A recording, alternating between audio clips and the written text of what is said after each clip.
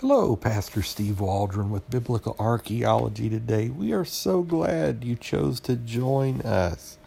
Today we're going to be looking at the Temple Mount. I'll tell you, when I was in Jerusalem, praying there at the Temple Wall, 230 feet, Western retaining wall. Some people think it may actually be part of the Fortress Antonia.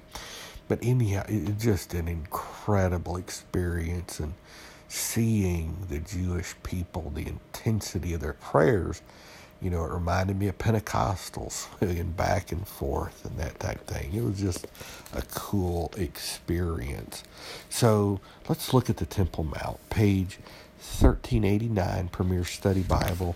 Wrote this article I did for the Premier Study Bible. And so it says, recent excavations and examinations of the area around the Temple Mount in Jerusalem have been very fruitful.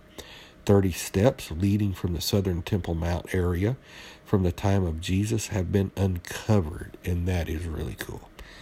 3 Herodian triple gates still remain. That's really cool too, though filled in with block. Many stones have been found on a first-century street by the Temple Mount.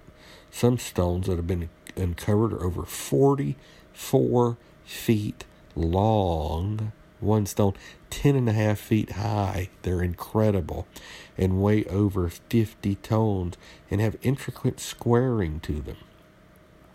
Lean Rittmeyer, in a highly acclaimed recent examination of the mount, thinks that there is a high probability that some stones from Solomon's temple have been found. That is incredible too.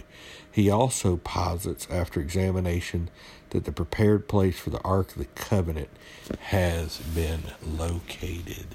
So the Temple Mount, this holiest area of Judaism, and third holiest area, I think, of Islam. Muhammad is supposed to have been carried in a vision or something there.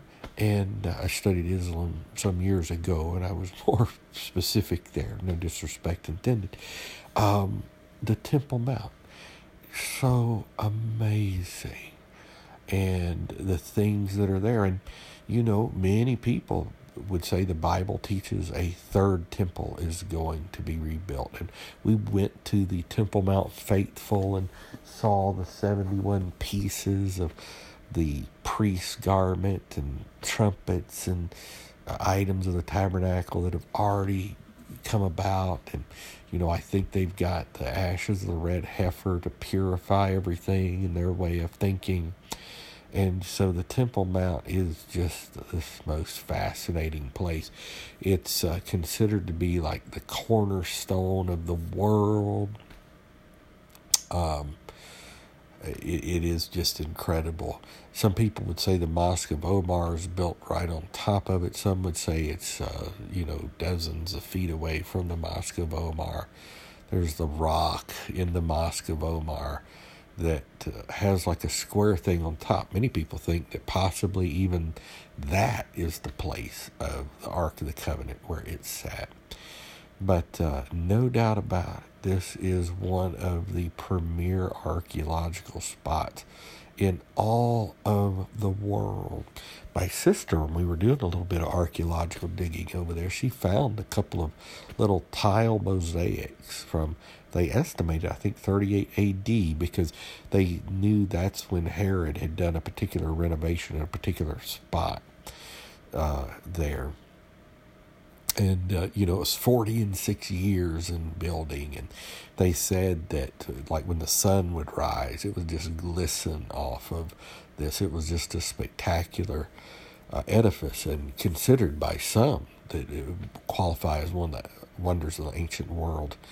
The Temple Mount. You and I are the temple of the Holy Ghost now. God lives within us. That veil has been rent in twain, and you and I can live for Jesus. We can get the Holy Spirit, the Holy Ghost of God. I'm so grateful for that.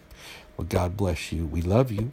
Thank you so much for listening. Check us out on YouTube, New Life of Albany, Georgia, New Life of Albany, Georgia Facebook, newlifeofalbany.com, and subscribe to this podcast, however you're listening. Share it with your friends and family. God bless you. We love you. The Bible's true. Talk with you later. Bye-bye.